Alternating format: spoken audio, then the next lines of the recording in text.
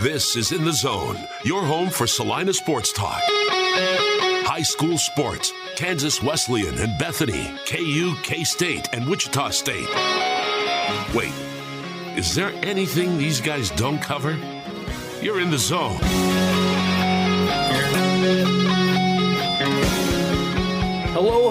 Hello. Welcome in to a Thursday edition of In the Zone here on Sports Radio 1150 KSAL. And of course, on 106.7 FM, it is our final show of the month of June. We are officially halfway through the year 2022 as we turn the page to a brand new month tomorrow. But don't worry, we are going to manage to fit a ton of news and information into this last show in the month of June because a lot happened yesterday while Sam and I were out of office at the Kansas Association of Broadcasters Sports Seminar. Because, of course, when you take every sports show host, sports broadcaster in the state of Kansas, and you put them all in one room, of course, big news breaks while we're all not doing our job that day, while we're all taking a day for some professional development, for some just fun and catching up. It was our first event of that kind since pre-COVID, so it was just really good to get everyone together, guys from not only here in Salina, but places like Lawrence and Coffeyville, and there were folks from Pratt. I mean, all over the state of Kansas, Hayes, like places that we don't regularly get to, but we all have these connections in our business, right? So we're all distracted and learning about what each of them does that's different in each of their markets, trying to bring other ideas to ourselves and to what we do. Everybody's phone starts exploding because the Big 12 made a hire officially for Brett Yormark, the Rock Nation COO, to replace Bob Bowlesby as the next commissioner of the Big 12 Conference. So that was big, and obviously it then dominated the conversation, even though there was still plenty of other stuff going on. K-State basketball got another commitment. Lon Kruger got named to the College Basketball Hall of Fame, and much, much more. So I'm going to try and touch a little bit of everything today. Also, I mentioned K-State basketball recruiting, but K-State football recruiting, there was a bit of a domino that fell yesterday as well. We'll get into that later on in the show. But again, plenty of stuff happened yesterday while I just wasn't ready to record a show. I was busy learning about the business and everything, but that didn't stop us from talking about this hire from the Big 12. And let's start by backtracking just a little bit. It was reported earlier in the week that Yormark was going to be the front runner. It wasn't official, but he was the guy they were zeroing in on. And he's a guy that's 55 years old, and he's never worked in college athletics. So that raises a few questions, right? But it's a guy that has worked with the Brooklyn Nets and the Barclays Center for like 15 years now.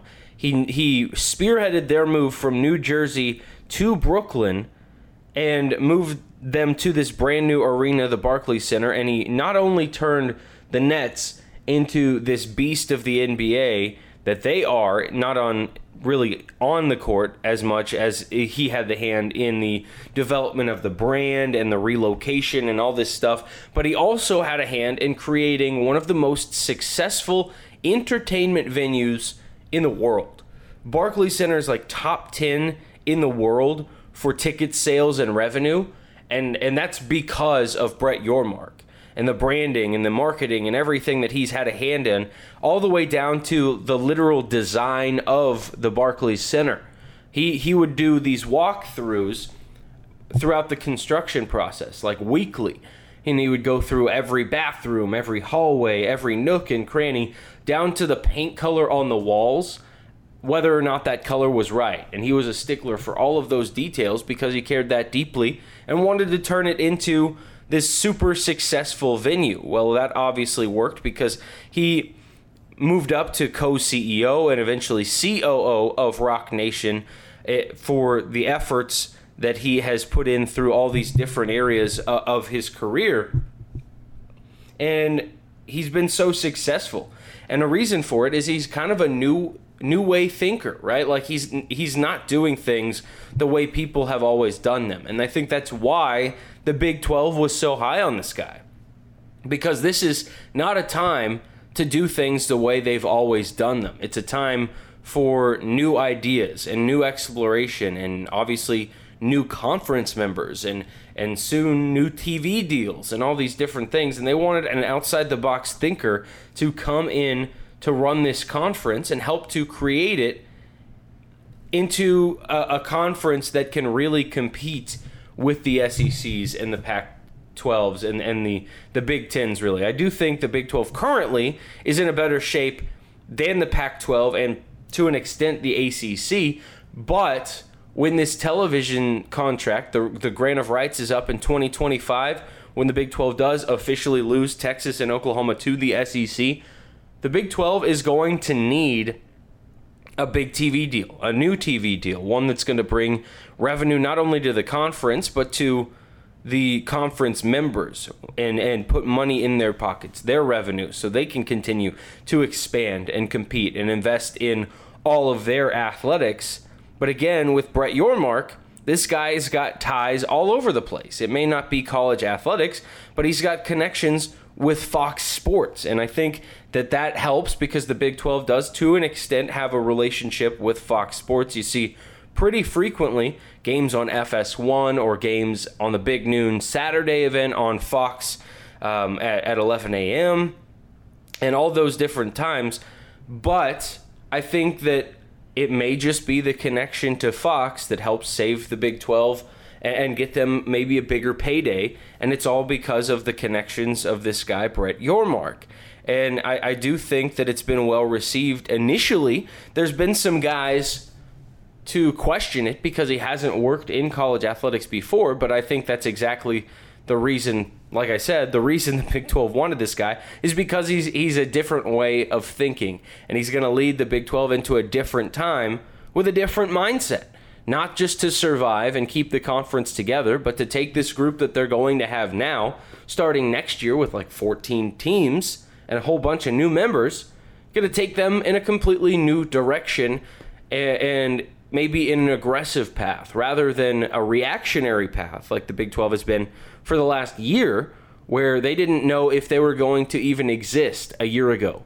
Now they're going to talk about expansion potentially more and more money and moving up the food chain in conferences, especially in the Power 5, not just maintaining Power 5 status, but elevating it a little bit and helping to the Big 12 to continue to be a major player in college athletics.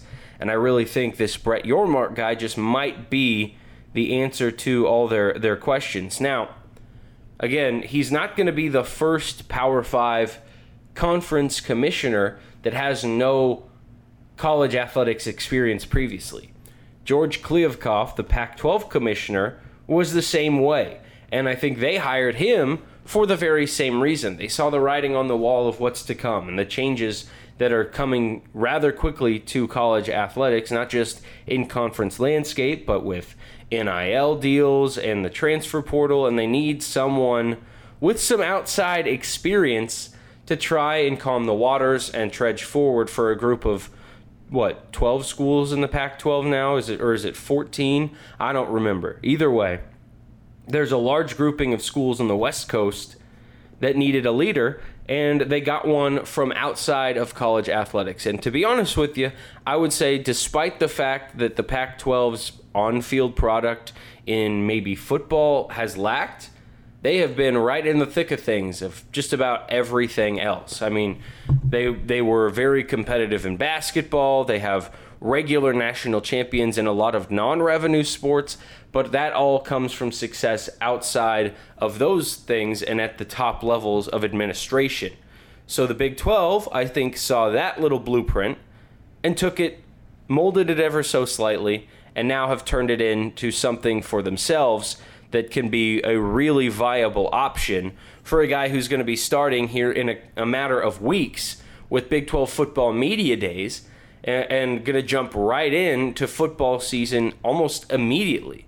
because with football media days being just a couple of weeks away, that means football season is a month or two following that, and that's not a lot of time to really get your feet wet before being right in the meat and potatoes of the most competitive sports season in the conference, and perhaps one of the most important football seasons in conference history, because again, you finally know this is the last year before you add these new members, and in Oklahoma and Texas are in this interesting position where you want to still lead for them, but you're really more concerned with the future of the rest of the conference and the performance of the Oklahoma States, the K-States, the Baylors, Iowa States, those teams. That's where you're really concerned with their continued development and their continued success. Even though for the next year or two, you do still want Oklahoma and Texas to be widely successful, because the more successful they are, the more money this conference makes. Obviously, with two major players that are eventually leaving, you want to squeeze every last drop out of them that you possibly can. So it's a really interesting time, and it's an interesting hire. And I will say, if you're the kind that likes to read some in-depth articles about things like this, check out The Athletic. You got to read these things. TheAthletic.com. It's super cheap. I know there's a paywall, and a lot of people aren't really fond of that. But for what you get in terms of content, there is nothing like this. I mean, I've been reading an article on Brett Yormark's hire and why it's such a pivotal move for the Big 12, put together by Max Olson, Matt Fortuna, and Nicole Auerbach, all of The Athletic. And this thing is one of the more impressive articles that I have read in a long time. It came out yesterday, but if you want in-depth information as to why the Big 12 made this move, that's the article you need to read. I can only provide so much in terms of trying to relay this message, but if you want in-depth whys and how this might work and why the Big 12 thought this was a good idea, read this article on The Athletic. I cannot recommend it enough. But we got to get to our first break. When we come back, Lon Kruger got inducted into the College Basketball Hall of Fame officially yesterday.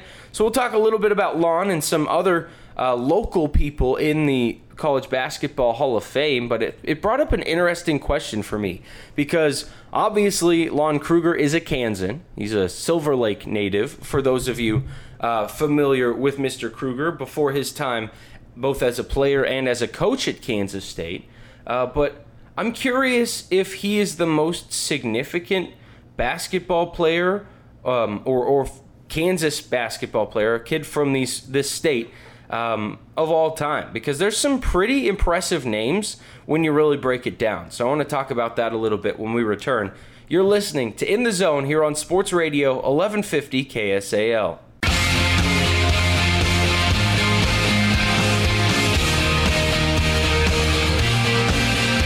Welcome back to In the Zone on Sports Radio 1150 KSAL and 106.7 FM. In my home is the Home Health Division of OCCK. They're your local provider for skilled nursing, home health aid, physical, speech, and occupational therapy, all provided in the comfort of your home. Choose In My Home as your home health provider for quality health services. In the last segment, we talked a little bit about the new Big 12 commissioner in Brett Yormark, but there was plenty of other news that happened yesterday as Kansas State former basketball player and basketball coach Lon Kruger was named to the National Collegiate Basketball Hall of Fame. He played and coached at K-State during an amazing career through college basketball. He was among a group of 9 people announced Wednesday to the National Collegiate Basketball Hall of Fame. And he's going to join the 2022 Hall of Fame induction class with John Beilein, as well as Jerry Krause, Richard Hamilton, Larry Miller, Frank Selvey, and the late Jimmy Walker as well. And in addition, championship-winning head coaches Jim Calhoun and Roy Williams will also be formally honored after they were initially recognized as part of the Hall of Fame's founding class back in 2006.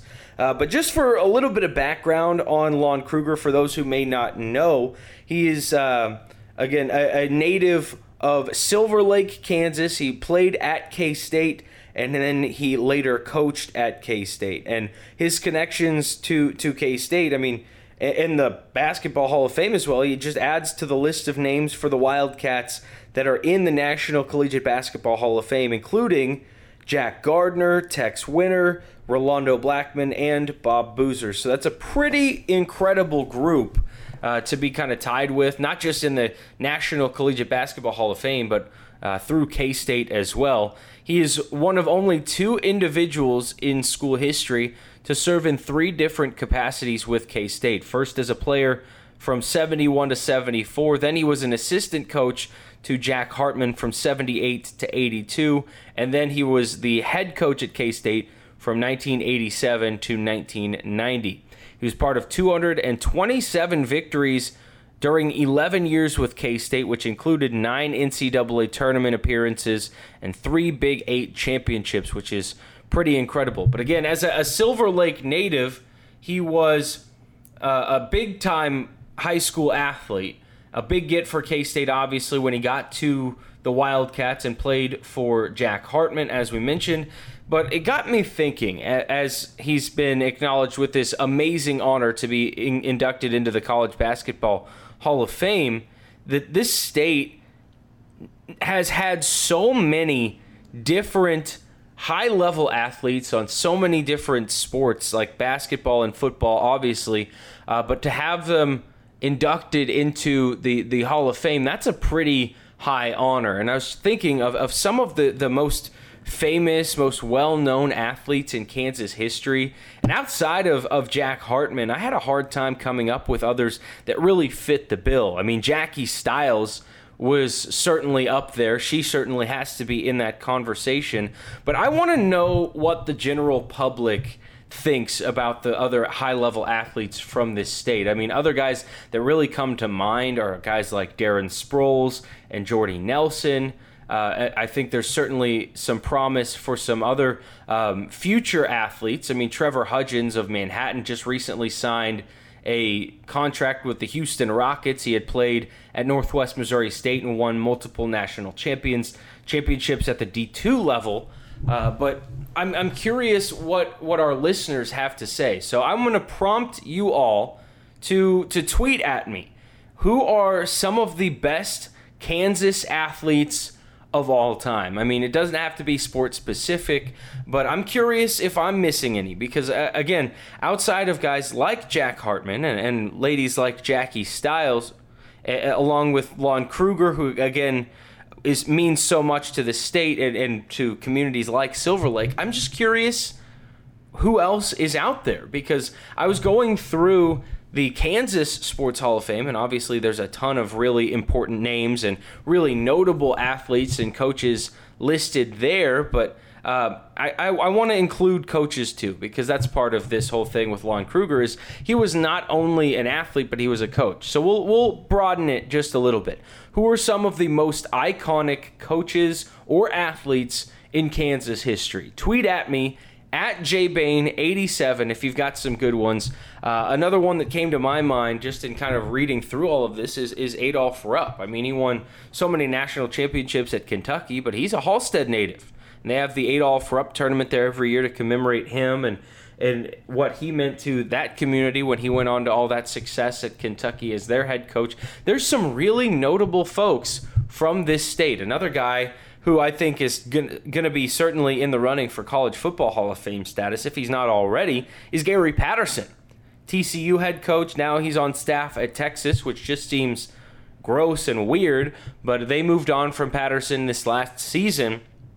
But he elevated TCU to new heights through the Mountain West and through the Big 12 Conference and won several bowl games. He's from Roselle, Kansas, little tiny Roselle. So I want to know, what do you think are some of those best coaches and athletes from this state? I think we can compile a pretty good list. But tweet at me at jbane87. Let me know what you're thinking about those coaches and athletes, and maybe we can put together a segment for next week or maybe even tomorrow if we get enough responses by tonight at some of the best athletes and coaches in Kansas history. Another thing I did want to bring up is the recruitment of a certain area quarterback. A 4-star Elite 11 quarterback, Avery Johnson, is really heating up because he had narrowed his top 3 to Washington, Oregon, and Kansas State. And recently as yesterday, Washington gained a commitment from a 3-star quarterback, so you'd think they wouldn't want to pull in, another high-level quarterback, and that seems like it might narrow the decision just ever so slightly for Avery Johnson. Brings it to at least 2 options that seem more likely, but Oregon has also been favoring a different quarterback that they want to sign as well. So that starts to point things in the direction of Kansas State even further. But then, yesterday, this video really started to circulate a little bit, but it got put on Instagram Live earlier this morning. But it's a video from last night, I believe, of Avery Johnson at the Elite 11 camp, tossing footballs and going through a drill.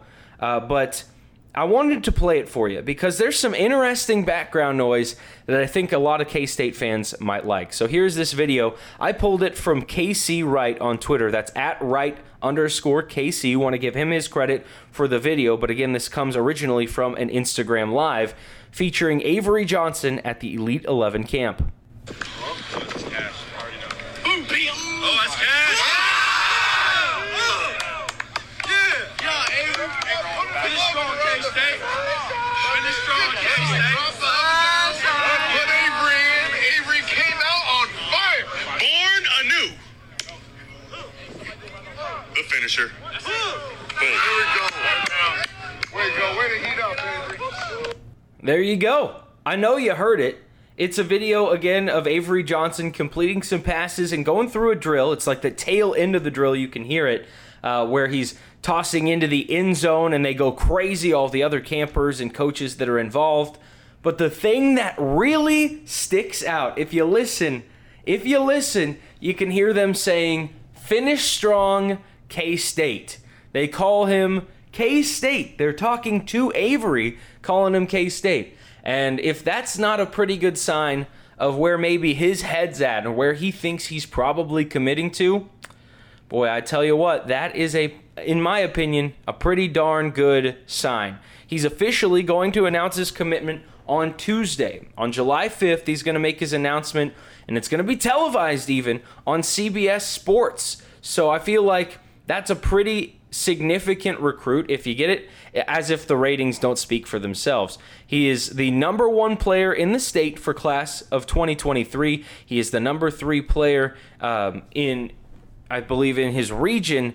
And when you look at the quarterback rankings, he's anywhere between 10 and 12, depending on the different publications that you look at. And the future casts are all pointing to K-State now. They've been updated. I'm looking at Rivals as we speak, and it says 100% future cast to Kansas State. So that's all the Rivals recruiting reporters and experts. There's also a fan future cast that's starting to tilt more in K-State's direction. It says 61%.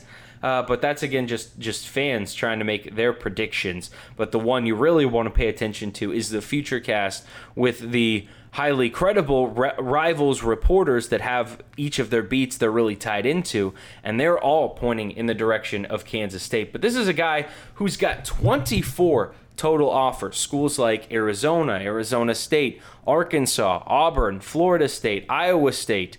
I mean, the list goes on and on. You talk about Washington and Oregon in that mix. Kansas is offered. Memphis, Minnesota, Ole Miss, Missouri, Nebraska, Notre Dame, Tennessee, TCU. Like, the list is incredible. And with all of those schools listed, this kid seems to be leaning in the direction of Kansas State. In a recruiting class of 2023 for Kansas State that is already among some of the best that this program has ever seen after the commitments of guys like Dylan Edwards and all the other players, like the receivers, and they got 2 defensive players on Tuesday, and they're just continuing to add to this list, and it's only getting better. I mean, 55th nationally according to Rivals, for K-State. And if you add Avery Johnson to this mix, that's going to rock it up even further. And guess what? It's only June 30th of 2022. There's still so much time to continue adding other players. There's a couple of receivers in the state of Missouri that are narrowing their choices down, and K-State is in the mix in some of those. And a lot of these players, they want to play with a high-level quarterback. They want to come in with a high-level recruiting class to a program that seems to be on the rise, and that's K-State right now. How crazy is that? We've talked about K-State football and their recruiting a lot over the last couple of weeks for good reason, but that's only going to continue if this time on Tuesday we're going to be talking about Avery Johnson's decision. I mean, this is something that is still just barely getting started. But if you're listening to this and you're a K-State fan or you're an appreciator of local sports, whether that's high school or college, you got to pay attention to this, because this kid is a spectacular talented quarterback out of Mays, and he wants to play potentially in-state for the K-State Wildcats and Chris Kleiman. And man, I got to tell you, it would be very, very, very exciting, speaking about the future of K-State football, if you talk about him complimenting the likes of the Dylan Edwards and all these other potential receivers, plus you add in the excitement of the defensive talent. They've added in a couple defensive backs, a safety, a couple linebackers. Like, the promise is there. So I'm just saying, let that stew on you for a little bit if you're a K-State fan, because you could be in for a pretty fun couple of weeks. And it all points to this kid, Avery Johnson. So make sure that you take a look at that in the coming days, and especially on Tuesday afternoon. But I would be doing a disservice to the other half of the state if I didn't address some KU football recruiting developments as well, because they also received a commitment earlier today, a guy named Lorenzo McCaskill, who was a second-team All-Sunbelt linebacker last year at Louisiana. He has decided to transfer to Kansas, and he's going to be eligible this fall. He's a 6-foot, 220-pound linebacker. He led the Ragin' Cajuns with 84 tackles last season, played in 13 games, and he's going to be an instant impact linebacker for this Lance Leipold-led defense. He's the second linebacker who's decided to come to Kansas in the last month even. Tristan Fletcher, who was a freshman last year at Trinity Valley Community College, transferred to KU earlier in June during an official visit. But I got to say, Kansas is starting to piece together a nice little transfer class right now, using the portal to their advantage. They also are going to return 3 linebackers who started in games last year in Rich Miller, Gavin Potter, and Taiwan Berryhill. They added Fletcher, who we mentioned earlier, plus UCF's Eric Gilliard and Ohio State's Craig Young in the previous months as well. So Kansas is almost overnight revamping its entire defense and several other position groups as well via the transfer portal. And I've talked very frequently with KU folks, guys that are tied in with that program, that feel very confident about this KU football program's opportunity in front of it right now, because they're a team that competed very well at the tail end of last season. Obviously, they won at Texas, but they fell just short of beating TCU and just short of beating West Virginia. Well, this year, Kansas has a real opportunity, I think, to win 3 or 4 games. And to you, the casual listener, that may not sound like a ton, but to Kansas, that is unbelievable, right? Like, considering the lows that they've had in recent years. 2 years ago, the last season under Les Miles, they went 0-9 over the COVID season. Didn't win. Didn't even sniff a victory that year. But I'm telling you, this is a huge opportunity for the Jayhawks. I think if they can win 2 of their 3 non-cons, they get an FCS game, if they can win against Duke at home, if they can compete against Houston, I think we're going to feel pretty darn good about this Jayhawk team's chances of at least competing in the Big 12. And I've said it before on this show that competing is different than winning. Yes, but you have to compete before you can win. And in the past, when we've talked about Kansas, they haven't even been all that competitive. There were games last season and the early stages of Lance Leipold's tenure where KU was regularly beaten by an average score of like 41-7 or something like that. If you can move further away from that and closer to losing games 28-20, 28-24, like competing one-score games where you can tangibly see improvements and make a case for this team actually getting better, that's the launching pad you're looking for. Because it's not going to happen overnight. Regardless of how quickly you're adding talent, you're not going to just turn into a top 25 program overnight or to a team that can reach a bowl game overnight. But you can turn into a team that makes the rest of your conference sweat a little bit more than you have in the past. And that is a launching board that I think Kansas fans could feel really good about finding this fall, especially if they continue to develop their roster through the transfer portal and continue recruiting in a pretty decently strong way. I'm feeling pretty good about this Kansas team, and I'm excited to talk more about them in the coming weeks, again with Big 12 football media days right around the corner, and obviously that means that the football season itself is right around the corner, so it's only going to get more fun from here. But we had to touch on the Jayhawks as well in this fun segment that we've had here on In the Zone. We got to take our final break, but when we come back, we'll send you into the weekend here on In the Zone on Sports Radio 1150 KSAL.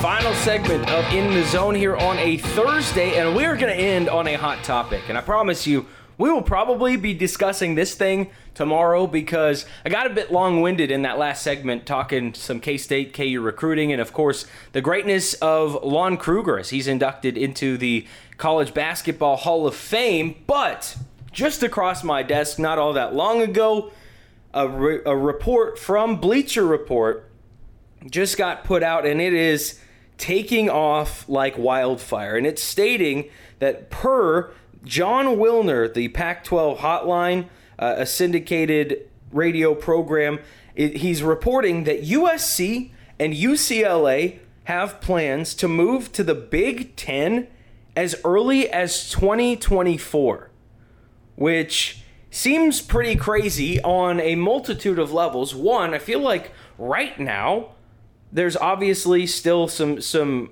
reverberations from all the conference shifting that's happened in the last year, but we felt like things were calmed down. Like the Pac-12 didn't want to expand. They're in a really good spot. UCLA and USC both were in a really good spot in the way that current league is structured, but obviously the Big Ten is second in command in terms of conferences behind the SEC. But outside of the fact that this makes really no sense geographically, it makes a lot of sense financially because you've already got such a big brand in the Big Ten that you add USC and UCLA, you grab the LA market, which is obviously massive, and you grab two really competitive programs, and I think that this Big Ten thing could become a very big player at the table when you talk about Power 5 conferences and maybe eventually a change to maybe Power 4. There's that jostling at the bottom right now between conferences like the Pac-12 and the ACC and, of course, the Big 12. But right now, there's no real true position or rank order beyond 1 and 2. And obviously, conference number 2, the Big 10, thinks they're not super far behind conference number 1. I would argue the SEC is head and shoulders above the Big 10, but with the addition of USC or UCLA or both, or maybe some more, who knows if this is the last addition to that league, because I would doubt that it is. I would imagine that financial compensation that comes with a league with members like that is going to skyrocket here in the very near future, and there's going to be a lot of media outlets that want a piece of that pie, and that is absolutely true. I would imagine that there's a lot of other big-name programs, and maybe even one that's currently an independent that also fits that Big Ten blueprint that might be getting some phone calls, and with the addition of UCLA and USC, maybe, just maybe, we could be hearing about a Notre Dame to the Big Ten as well. I would imagine that those two programs, as great as they are out in LA, I would imagine they're not the only ones that the Big Ten is looking at to continue to expand. If they're adding brands like that, they're probably at tables discussing things with other places as well. And I would not be shocked if South Bend, Indiana had housed some of those meetings as well. So this is definitely not going to be the last we hear about things like this, but I feel like, man, I wish I would have found out about this earlier in the show, because we would have spent a lot more time on it. But I do know that our time is running thin on this Thursday. But again, I think we're going to have a pretty hefty show on this tomorrow, because we do have that luxury of having the Friday episode still in front of us. As much as today has felt like a Friday for me because nobody's around the office and it's really quiet, I do think that it's only going to get better in terms of the content that we push out tomorrow, building off of this. Because again, per John Wilner of Pac-12 Hotline, a syndicated radio program, the USC and UCLA have plans to move to the Big Ten as early as 2024, as early as next year, like a year and a half from now. That could happen as a timeline. It could move up quickly, dependent on the size of the buyouts and everything. I really do think that this is something where a timeline could be greatly accelerated. And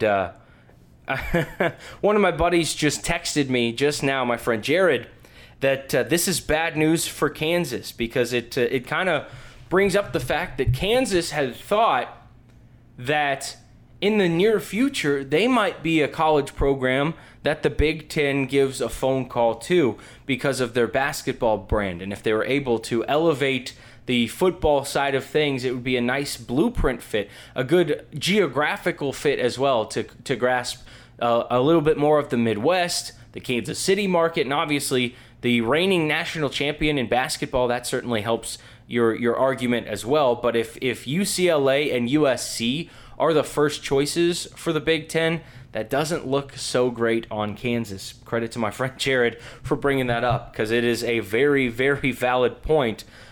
With as much as college athletics are in limbo right now, and the conference makeups and everything are changing, the landscape is just barely solid, if that. I mean, the Big 12 just added a new commissioner yesterday, and already the landscape is changing under his feet before he's even had his official introductory press conference or had his first meetings as the commissioner of the Big 12 conference.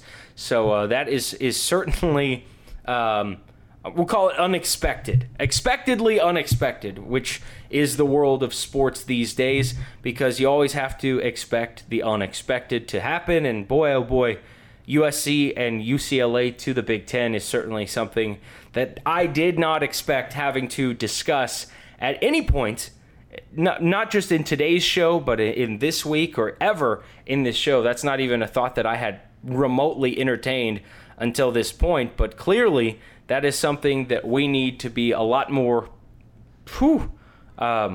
prepared for, I guess, in the coming weeks and months. And hey, like I said a minute ago, if they're talking to USC and UCLA, they're talking to other schools too. So lots of things not certain in the college athletics world, but we'll certainly sit and wait eagerly to talk about it more tomorrow, because we will be back for the final time this week at 5:15 tomorrow to send you into a holiday weekend. July will be here. We'll ring in a new month. We'll have a good time.